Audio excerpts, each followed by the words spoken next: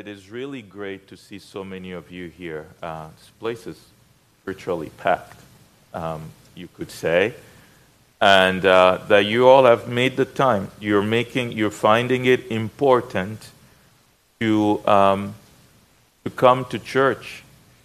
There's a gentleman who owns a restaurant near my house. He's from the Middle East. He's from Afghanistan, and I was on my way to just take some time to walk and pray, and we just happened to cross. I just happened to pass by the front of his restaurant, and he just happened to be coming out. And he recognized me because we've talked in the past. And he said to me, "How have you been?" I said, "I've been busy with work and church." And he said to me, "Church is the more important of the two." That came from not a Christian. And he said, "Church is the most important of the two." And how true is that? You know, that in the midst of everything that is going on, it is still the truth that God is the most important thing. Your relationship with God is the most important thing. I know there's a lot going on, but I appreciate that you all are coming to fellowship to hear the Word of God, and those who are watching online as well. I really thank God for all of us. So, you know, if you look at what's going on in our country today, you look at the violence, you look at the turmoil, the heartbreaks, the breakdown in families. You look at everything that's happening, the unrest that we have in the country, and even in the whole world. I think you naturally would have this reaction, "Oh God, we desperately need you." And not only in the country, but the truth is, if you look in the church, some of the problems, the issues that we hear about in the body of Christ in general, that Pastor Steve will tell you he hears about, that I hear about, it's hard not to just cry out, "Oh God, how we desperately need you." And also, the truth is, if you look into your own heart, you look at what's happening in your own life, the truth is, your natural reaction will be, "Oh God, how I desperately need you." And all of us, in one way or another, we are aware that we need something more from God. We need a revelation of God. We need a visitation from God. You know that you need that in your life. Even if you've been a Christian for a long time, in this season in which we're living, you know in your heart, "I need something more from God. I need something new." And every generation of Christians want that. Every generation of Christians say they want that. You can call that a visitation from God, call it a revival, call it a fresh encounter with God. Put whatever term you want on it. We need God. We need more of Him.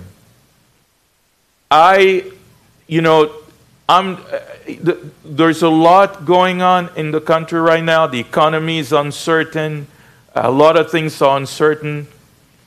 But I tell you, the thing that makes me lose, the thing that will make me lose sleep is not whether the economy will do well or not. I'm concerned about, is God going to visit us or not?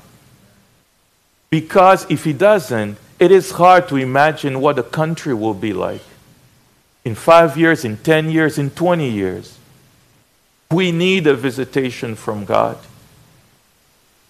The country needs it. Church needs it. We individually need it. And like I said, every generation of Christians want that. pray for that. They say, oh God, come and visit us. But not every Christian, not every church, not every generation of Christians get to experience that. And I want to talk today about the environment where God comes into. The environment that enables God to visit a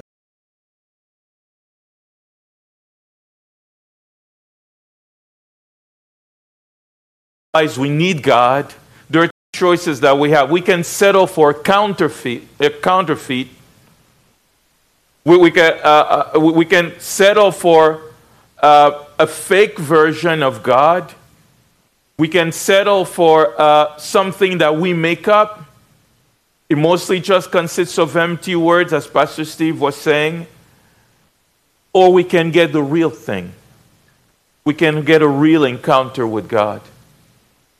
In one country that I visited, somewhere in Europe, I was there for a conference. At the end of the conference, I asked the people, can you take me to, I'd like to see how the people of this country worship. I want to go to a local church.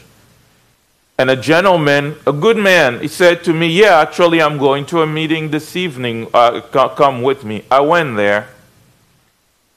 And unfortunately, it turned out to be one of those things where I couldn't wait to get out of. There was a guest speaker, a revival meeting, and he did the kind of things that were happening where at one point he asked people who were who wanted money to come forward with their bags, their wallet, their purse, put it in front on the altar. And they're going to sing and praise and pray, and then people will come back and they'll find money in there. So I had I don't speak the language that they speak in that country, so I had a translator. The gentleman who came with me, who's from there, was translating. So at one point, everybody went forward. Everybody, including my translator, who's a good man. They went forward. I was left sitting by myself in the middle of the sanctuary. Everybody went up there. And I was also the only black person there, by the way. And they all went forward. When he came back, my translator asked him, so was there more money in there? People were bringing their winter coat. It was in the winter. So those who didn't have their purse were bringing their winter coats, putting it forward. At another point, he called those who wanted to lose weight to come forward. And they played an up-tempo song, and he asked the people to several ladies went up. They looked the same afterward to me. And he dragged the thing so long. It was 3 hours. I couldn't wait to get. At the end of the meeting, honest to a true story, the minister, if you can call him so, asked me through the translator, because obviously I was a visitor. He asked me what did he think of the meeting. I told the translator, ask him if he want to know the truth. And he said yes. And I said this respectfully. I said this kindly, because the Bible said don't rebuke an older person harshly. He was old enough to be my father. I said to him, you need to start giving people Jesus and not this kind of thing. He mumbled something, turned around, walked away. There are a few conversations like that I've had with people when somebody stopped the conversation, turned away, walked away. That was one of those. And I won't get into some of the other things that happened there. And a lot of that is imported from the United States. Imported from here. And I get what people are trying to know. They know we need something. They realize we're in need of a visitation from God. They know God is in there. But instead of trying to get him for real, they come up with a counterfeit. They try to make up something. But we don't have time for that, folks. We don't have time for games. There's no time to play that kind of games anymore. And the Bible is not a game. It's not a joke. God is not a game. And if you're here or you're watching, you may not be a Christian. Let me tell you this. God is real. He's not a joke. You can find him. You can encounter him. He can move in your life, in your family, in your neighborhood. He can. But there is an environment where God moves. And I might say this, and this is what I really want to get across today. There is an environment in where not only does God move there, he rushes there. He can't wait to get there. You say, where do you get that from the Bible? Well, there is a story that we have in the book of Acts where a preacher was giving a sermon. That was the Apostle Peter. And God couldn't wait for Peter to finish his sermon. The Holy Spirit came into that place and visited the people. God was in such a hurry, he couldn't wait for Peter to finish and come to his conclusion. He rushed in. It has always been God's desire to reveal himself to his creation. It has always been God's desire to manifest himself to the people he created. We do not serve a mean God who says, go out there and good luck figuring out if I'm around. That's not God.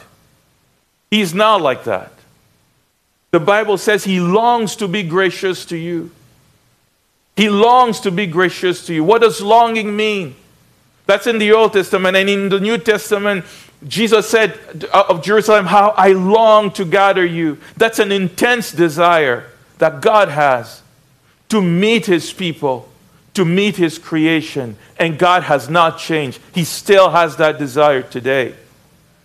And if that's not happening, it's not his fault. If people are resorting to tricks and gimmicks and all that kind of shows, which is really what it is, in order to substitute for the lack of a genuine manifestation of God. It's not because of a lack of enthusiasm on God's part to reveal himself to his people. So I want to talk about that environment in which God rushes. And you see that in Acts chapter 10. And let me say something about this particular story of Peter in Cornelius' house. There are some, I see. Thanks, Solomon. If you need a Bible, we have Bible in the back, please. And if you need it, we don't mind. You can get up and go grab one. So, one thing about this passage here, this story here, is that in the Bible, there are very few narratives that are repeated. There are few stories such as the birth of Jesus. We have two accounts, two narratives of it in Luke and in Matthew. And we have the account of Jesus' death and resurrection in Matthew, Mark, Luke, and John. It's repeated 4 times. But there are 2 other stories that are repeated, narrated more than once. In fact, 3 times. One is the conversion of Saul, who became the Apostle Paul, repeated 3 times in the book of Acts. And the other is this story. What happened at Cornelius' house? The story is retold 3 times. Now, why is that? It's because God is trying to tell us this is something you got to study and pay attention to, because there are some very, very important lessons here. So, Acts chapter 10, I'm going to read from verse 1, and I won't be able to get through all of the verses here, but I encourage you, when you go home, please take the time to read this, chapter 10 and chapter 11 of the book of Acts. There is a lot there for us to learn and to understand. So, Here it is, Acts chapter 10 from verse 1. I'm going to give you again to find it. At Caesarea, that's a city in Israel, there was a man named Cornelius, a centurion in what was known as the Italian regiment. He and all his family were devout and God-fearing. He gave generously to those in need and prayed to God regularly. One day at about 3 p.m, he had a vision. He distinctly saw an angel of God who came to him and said, "Cornelius." Cornelius stared at him in fear. "What is it, Lord?" he asked. The angel answered, "Your prayers and gifts to the poor have come as a memorial offering before God. Now send men to Joppa and bring back a man named Simon who is called Peter. He's staying with Simon the tanner, whose house is by the sea." When the angel who spoke to him had gone, Cornelius called 2 of his servants and a devout soldier who was one of his attendants. He told them everything that had happened and sent them to Joppa. Okay? At Caesarea, there was a man named Cornelius, a centurion. He and all his family were devout and God-fearing. He gave generously to the poor in need and those in need and prayed to God regularly.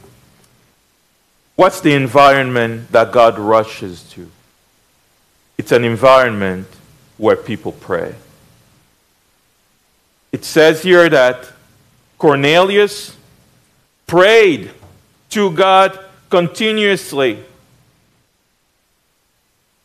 If God is going to do something in my life, in your life, in the church, in our city, there is no shortcut to this. We have to pray. There is no shortcut. There is no way around that. When you look around, you see the thing that the devil has meticulously done. He's taken away prayer from the church in general. Often when I meet friends of mine who tell me about the church that they go to, I often ask, when's the prayer meeting? And often people will scratch their head and the reaction will be like, "Oh, prayer. I hadn't thought about that." No, we don't. So we have youth meetings, women's meetings, brothers' meetings, children's meetings, Sunday school, singles meetings, married people meet, all kinds of meetings. The one that the devil has made sure became extinct, the prayer meeting. And that tells you, that accounts for maybe 80% of the lack of genuine manifestation and work of God that you see. If God is going to do something in your family, He needs someone. Listen to this. There was one man who was praying. It was not a lot of people. God needs one person, una persona, one person who will decide that I'm going to begin to pray. Now, Cornelius, let me say a few things about him. He's not a Jew. He's not even a convert to Judaism. He's not. He's not a pastor. He's a military man. He's a military officer. He has a day job. He's not a deacon in a church. He's not a spiritually literate man. He didn't know anything about Jesus. But there was enough of a sense in him that there is a God out there. And if I seek Him, I'm going to find Him. And he responded to that. I believe everybody gets that call. Everybody, at some point in your life, God came to you and began to say to you, you're spending too much time on Facebook. Spending too much time on Twitter. You're spending too much time in front of that television. Please pull away at least a little bit from that and start to give me time. Seek after me. God gave you a sign. Other people may not have heard it, but you did. Maybe it's been this week, maybe it was last week, maybe it was a year ago, it might have been 10 years ago. At one point in your life, you got this conviction. There is a God out there. He has more for me, for my family. He wants to reveal himself, and God was calling you to begin to pray. Few people respond to that call, even in the body of Christ. Cornelius did. He didn't have a pastor. He didn't have much going for him in terms of being spiritual, literate in the things of God. But he responded to that. He began to pray. The Bible says he prayed continuously. Now that doesn't mean that every minute of every hour of every day Cornelius was praying. The always there, the way I read that he was faithful in it. It did not depend on his emotion on that particular day. It means that he was in a relentless pursuit after God. However, within the limits of what he knew, he gave it his all. You know, people, if I were to say, what are the alwayses of your life? What would people say? Hey, here is Pablo. He's always, what? Looking for money. Or he's always chasing after a girl. Or he's always playing video games. There is an always in everybody's life. For Cornelius, was always praying. It was the dominant thing about his life was that he was seeking after God in prayer. I want to say this to you and to myself. And by the way, today I'm not speaking just to you. I'm speaking to myself. I'm speaking to all of us. Okay? Please don't think that I'm here trying to lecture anybody on this. I'm speaking to all of us. And let me also say, you know, if I were to have my way, I would come here and share what I think is an encouraging message. This is not what I would be talking about. But there's been a burden on my heart throughout the week, and I can't shake it off. And so this is what I'm talking about today. I want to tell you this. If you set your heart to begin to pray and seek after God, He will answer you. I don't care who you are. You may not be the person who knows everything about the Bible. You may not be the person who raises your hand at the Bible study and answer every question. But and I don't care how old you are. You may be 7 years old. You may be 70 years old. If you set your heart, you're going to seek after God. You're going to begin to pray. At one point, the day will come when God will show you that because you took Him seriously, He will show you that He's begun to take you seriously. He'll answer you. Now, we all know that's not new. Right? That's not, no es nuevo. It's not new. But here's the thing. We all know we need to pray. We all know that if we would give God time, something would happen. And there have been Christians who have prayed for revival. They've prayed for personal awakening. They've prayed. That has happened. But here is the thing. Here's the thing about prayer. Please listen carefully here. Prayer can be good and bad. You know when it's bad? It's when it's not sincere.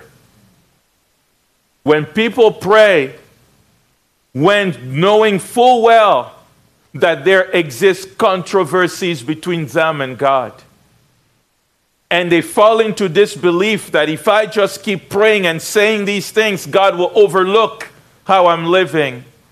And He's going to answer me.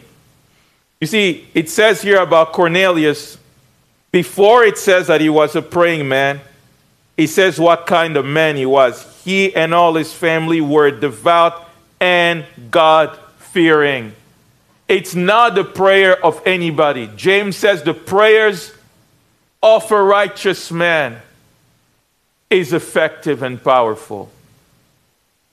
It's not just praying regardless of how I'm living. Cornelius was a God-fearing man. And that's a term that for whatever reason has become unpopular in the church. I know Pastor Steve talks a lot about it. But I'm talking about the body of Christ at large. People say we should not fear God. Perfect love casts out all fear. You got to read the Bible in context. There are healthy fears and there are bad fears. There are unhealthy fears. The fear of God is healthy. We need it. People say, well, we have to be motivated by the love of God and not by the fear of God. No, I say it's both. Jesus said, and there is this idea that the God of the Old Testament is the one we should fear. And then the God of the New Testament is somehow, he changed. Let me tell you, God doesn't suffer from double personality disorder. He's not one, okay, now he's Old Testament, I'm going to change and become different. God is not like that. Jesus said, do not fear the ones who can only kill the body, and after that can do nothing. He said, fear the one who can, after taking the life, drop you into hell. That's Jesus saying that. By the way, Jesus is the only preacher in the whole Bible, in the whole New Testament, who specifically talks about hell. So you can say that's Paul talking, it's Jesus who came from heaven. He said that, fear him. And the Bible talks about, I think it's in Acts chapter 9, it says that the church grew in the fear of the Lord and in the encouragement of the Holy Spirit. Do you know why there's so much discouragement and not much encouragement of the Holy Spirit? Because there's also not the other part, the fear of the Lord. What's the fear of the Lord? It's knowing that I'm dealing with a righteous God who is so righteous and so committed to doing what is right. I dare not test him and try and see if I can break his rule and I'm still going to be okay. You know how children sometimes test the limits of their parents, see what they can get away with. I have to have the fear of the Lord to know that I should not mess with him. That he has laws and principles that he has set that put a boundary on my behavior. And going past that boundary can be disastrous. And in fact, will be if I do not repent. That's the fear of the Lord, as I understand it. And so, that's a healthy thing to have. And you say, how can I love something and fear it at the same time? Where there's electricity, it's a good thing. There's electricity flowing in these wires here. I have two things going on here. There's electricity there. There's electricity in this phone, in these lights. A good thing. But you know, when I was a kid, my dad had a second house way out in the outskirts of the city. And in that particular house, there was no electricity. In the other one, the main one, there was. But in this particular one that was way out there, we rarely went there. But one time we were there for spending a week or something like that. My dad, trying to make sure we had some entertainment, that he could get a TV set working. He got this battery. It's like a car battery. And he hooked up the TV to that. And he told me, using my nickname, which I will not tell you, he said, don't touch these two terminals. See that? Don't touch that. What was he saying to me? Fear this thing. Okay? And I was, 7 years old, something like that. And it's a good thing I listened to him. He wasn't an engineer. But I know today, you know what he was, I know today what he was talking about. On that battery, this is a good thing. You can get the TV working with it. But there's some boundary to how you deal with this thing here. Don't touch these two things here. There's a voltage across that thing. Touch both things, you form a closed circuit. You become the resistor in that circuit. And Ohm's law will kick in. And a lot of current will pass through you. And it will not be good. Now, he didn't explain it like that. But that's the reality of it. This thing is good, but you have to deal with it in a certain way. And so Cornelius was a God-fearing man first, and then and then his family were also God-fearing. Not just was he a God-fearing man, but his family was. Let me tell you how insincere prayer has been in America for revival. Ever since I've been I remember ever since I was in high school, people have been praying and asking God for revival, asking God to move. And the more time has passed, the more I've realized a lot of that stuff is insincere. You know why? Let me give you 3 examples. I would often hear Christians complain on Christian television, in the popular Christian platforms, that there's no prayer at the schools.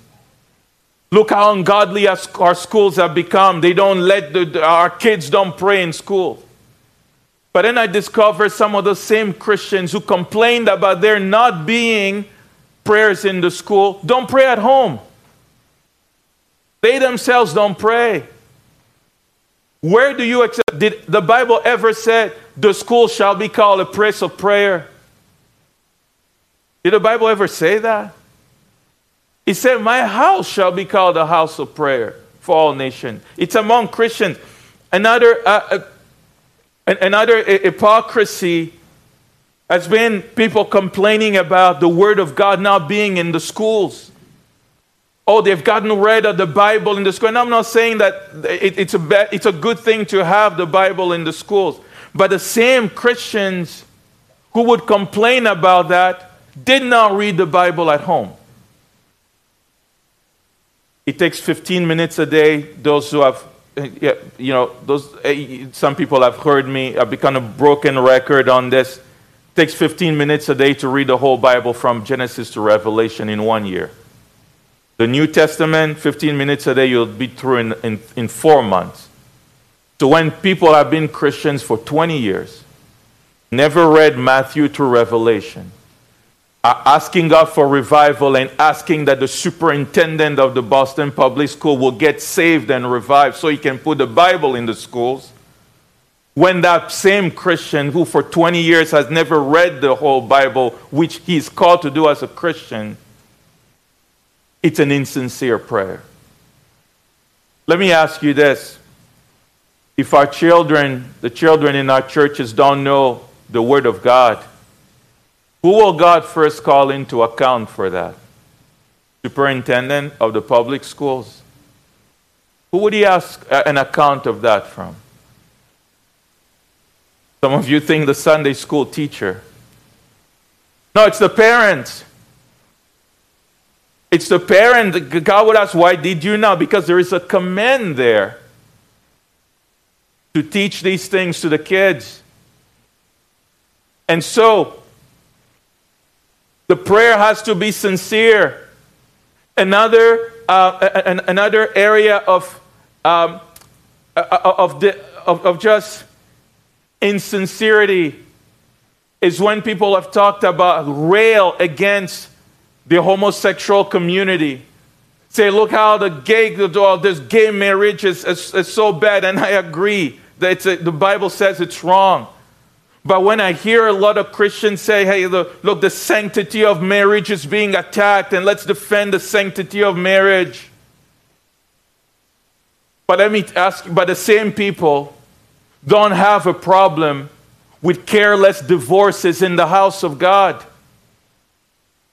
Do you know that Jesus never mentioned homosexuality once, but mentioned divorce several times? Let me ask you something. If a young person grows up in the church and two people, a wedding comes, here's a Christian brother comes in front of the whole church and say, before God and man, whatever they say, for rich and poor and for better and worse, in health and in poverty, I take you before God. And 5 years later, he says, my bad, I was kidding. I didn't know she snores. I'm going to go find someone else who doesn't snore. Or the girl says, yeah, I'll take you to be my wedded husband. I'll for rich, for poor, and all that. 2 years later, she's like, I didn't know he was that lazy. I'm going to find another person. I didn't know he doesn't like cats. And sometimes that happens. Non-biblical divorce. And I'm talking about the world. I'm talking about in the church. And sometimes I know churches where things like that have happened, and the people got remarried to someone else in the same church. And the 3 people involved in that are sitting in the same congregation. Let me ask you, what hurts the sanctity of marriage more? That scenario or the gay community out there? Who's supposed to be the guardians of the truth? It's the church. Now, I know these are painful topics, and I'm not trying to oversimplify them, but I'm saying that the culture wars have done a disservice to the church in America because they've given us something to be mad about on the outside, and that has distracted us from the problems inside.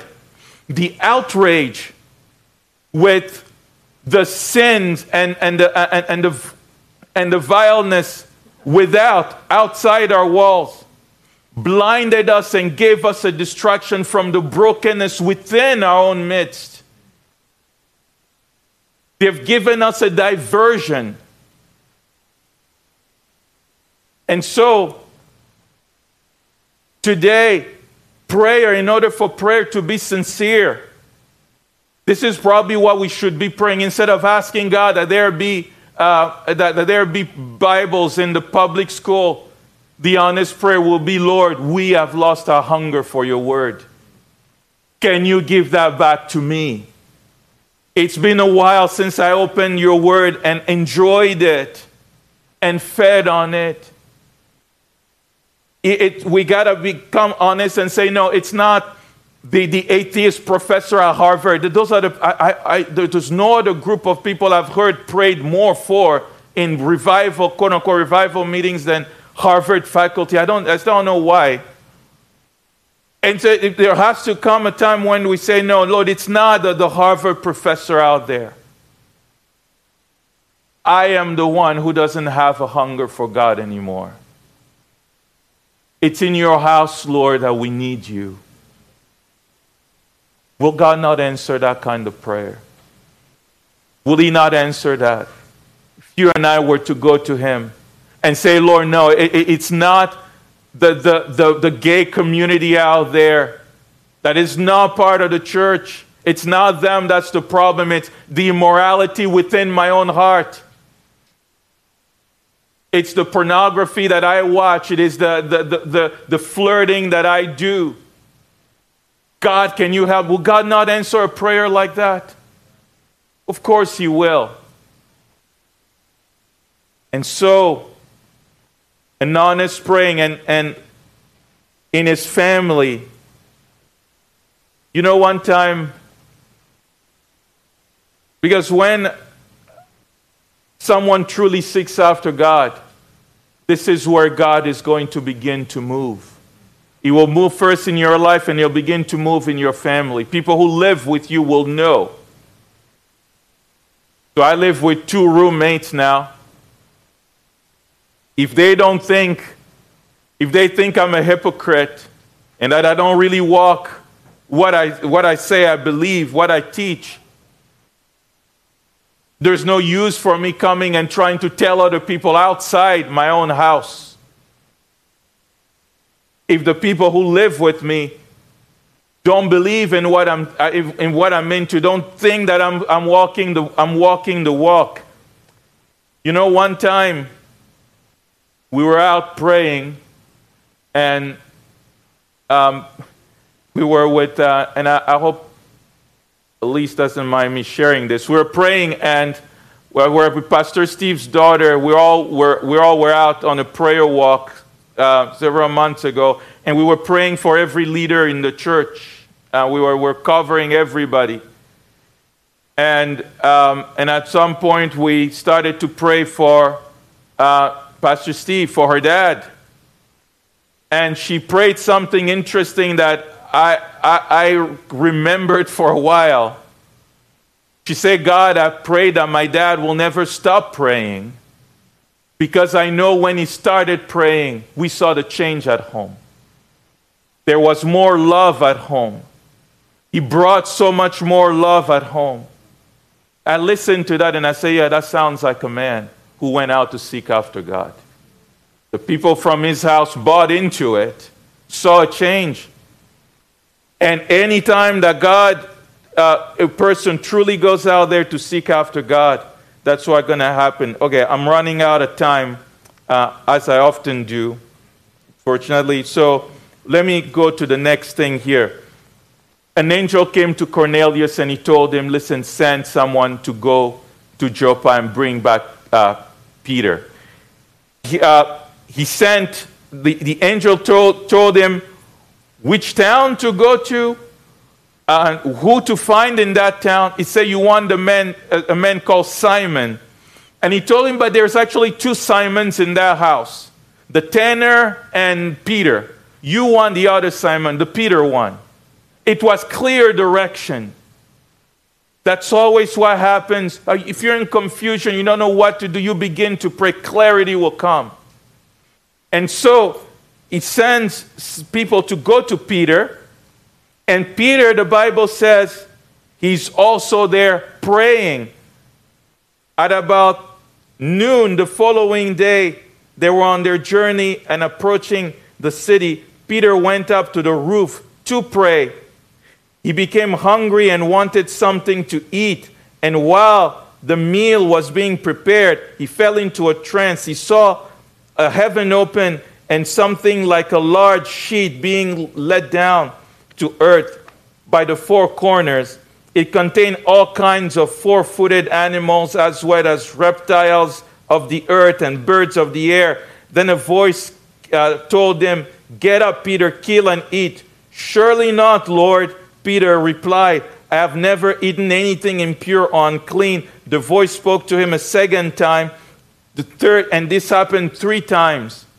And then, while Peter was wondering about the meaning of the vision, the man sent by Cornelius found out where Simon's house was and stopped at the gate. They called out, asking if Simon was known, Simon, who was known as Peter, was staying there. While Peter was still thinking about the vision, the Spirit told me, Simon, 3 men are looking for you, so get up and go downstairs. Do not hesitate to go with them, for I have sent them. Fast forwarding, the next day, Peter started out with them, and some of the brothers from Joppa went with them. And the following day, they arrived at Caesarea, and Peter met with Cornelius, and here is what Peter said to Cornelius and his people. He said, now I realize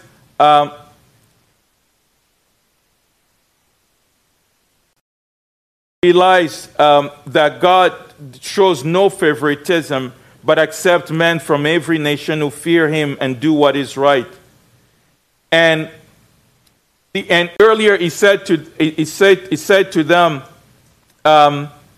you are all well aware that it is against our law for a Jew to associate with a Gentile. Gentile is another word for a non-Jew in the Bible, or visit him.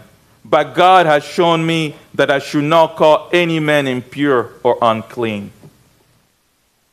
Here is just 2 things that I'm going to say real quick about that environment that is conducive to God moving to. Not only must there be sincere praying, but it's an environment where people realize that they need to deal with their prejudices. Peter, as a Jewish man, Even as a low class, he was a fisherman. He was not an educated man. He would be considered in the lower class, even in Israel.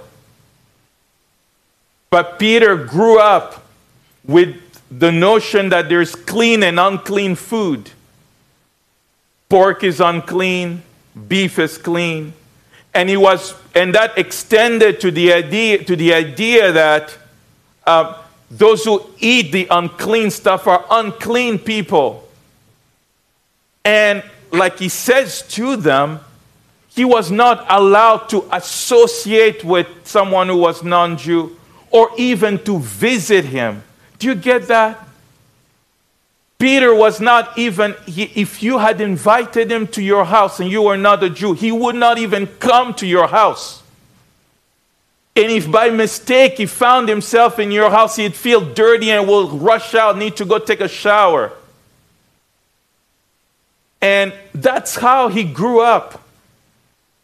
You think we have racial division and tensions today? This was at another level. He wouldn't even associate, not even set his foot in your house. Now, Peter wasn't a bad man.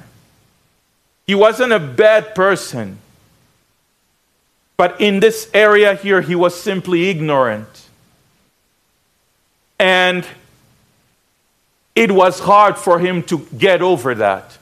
It took 3 visions from heaven.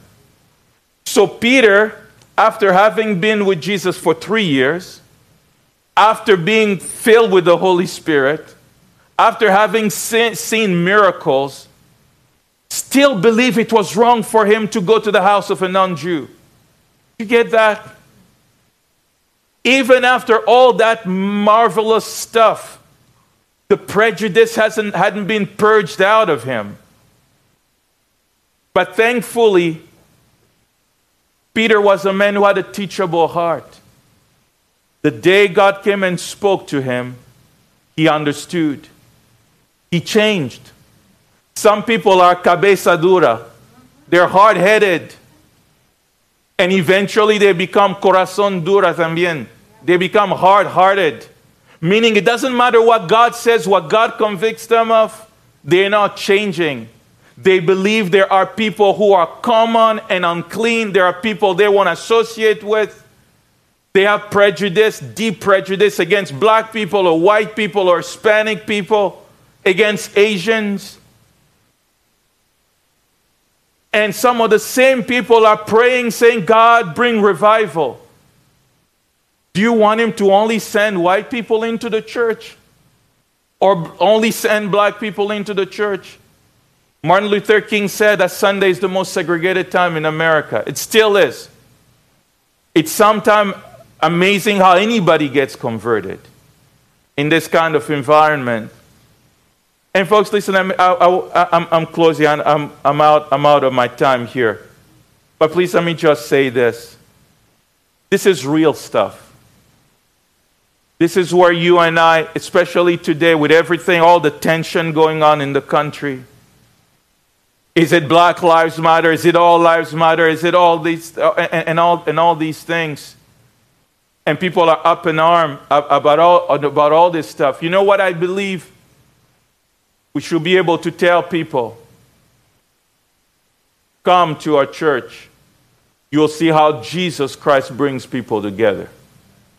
Of all kinds, of all races. For a long time in our church, when our group began, back at my dorm, I was still a student, for a while, I was the only black person in there. And I was leading this thing. Sam, who's sitting over there, was a non-Christian, came to the Bible study and got saved there. He's one of my roommates now. I don't look at him and I see her, there comes a white man. I don't look at Pastor Steve or Eldon and say, yeah, there goes white people. I don't look at Mary or Gabriela and say, okay, here, an Hispanic person. These are children of God. These are my brothers and my sisters. I don't look at Stephen and say, hey, here's my African brother. Don't think like that. How do you minister to people if you don't love them? If you don't consider them your children?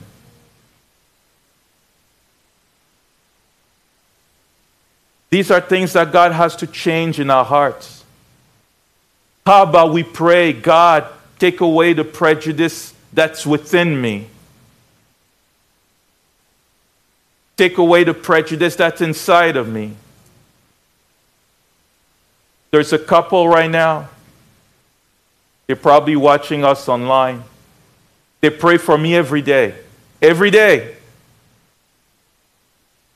It's their youngest son is my age. It's an Indian couple. They've known me since I was in high school. God could have raised an African couple to do that. Why didn't He? My friend Sony, we prayed once a week. We've been doing that for almost 10 years. At one point, I was told that in his house, his children, the older two, they had teddy bears named Freddy Bafuka in their house. When an Asian family has kids naming their teddy bears after a black man and the parents are now worried, you know God's at work. Make you believe in God. Generalization, but it's true. God has to change these things in our hearts. And as I conclude, I'm just going to say this. I'll let you read the rest because I'm out of time. When Peter went there, you read the sermon that he gave there. It was all about Jesus Christ. Count the number of times he refers to Jesus in there. You know about Jesus Christ who came around doing good. God made him Lord. God raised him from the dead. He did not preach Judaism. He did not preach the church in Jerusalem. It was all about Christ. It was all about Jesus Christ. There was a centrality to Jesus Christ in that. If we are going to see God move in our midst, it's going to have to be God. It's going to have to be that we put Jesus Christ first. That it is about Him. It's not about promoting our church, promoting our doctrine, promoting one thing or another. The Lord's been drilling this into me the last few years. Don't try to glorify anything other than Jesus Christ. The moment you start trying to promote anything other than Jesus, you are on your own. The Holy Spirit says, hasta luego, see you later. Because He was sent to glorify Jesus Christ and Him alone. So that is it, the environment in which God rushes, where people are praying sincere prayer, where there is love and humility, where no one is trying to be a big man. Peter tells Cornelius, I'm only a man, and Cornelius, a military officer in the Roman military, which is occupying Israel, bows at Peter's feet. In that kind of environment, you will have to find a reason why God would not rush there. The Lord met them, and the Bible says it ended up with a lot of people praising God.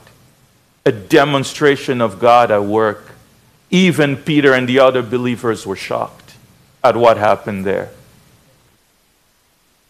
Are we willing to let the Lord come and rush into our midst like that?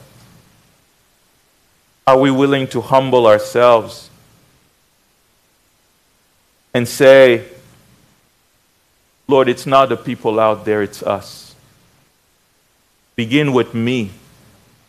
Begin with me.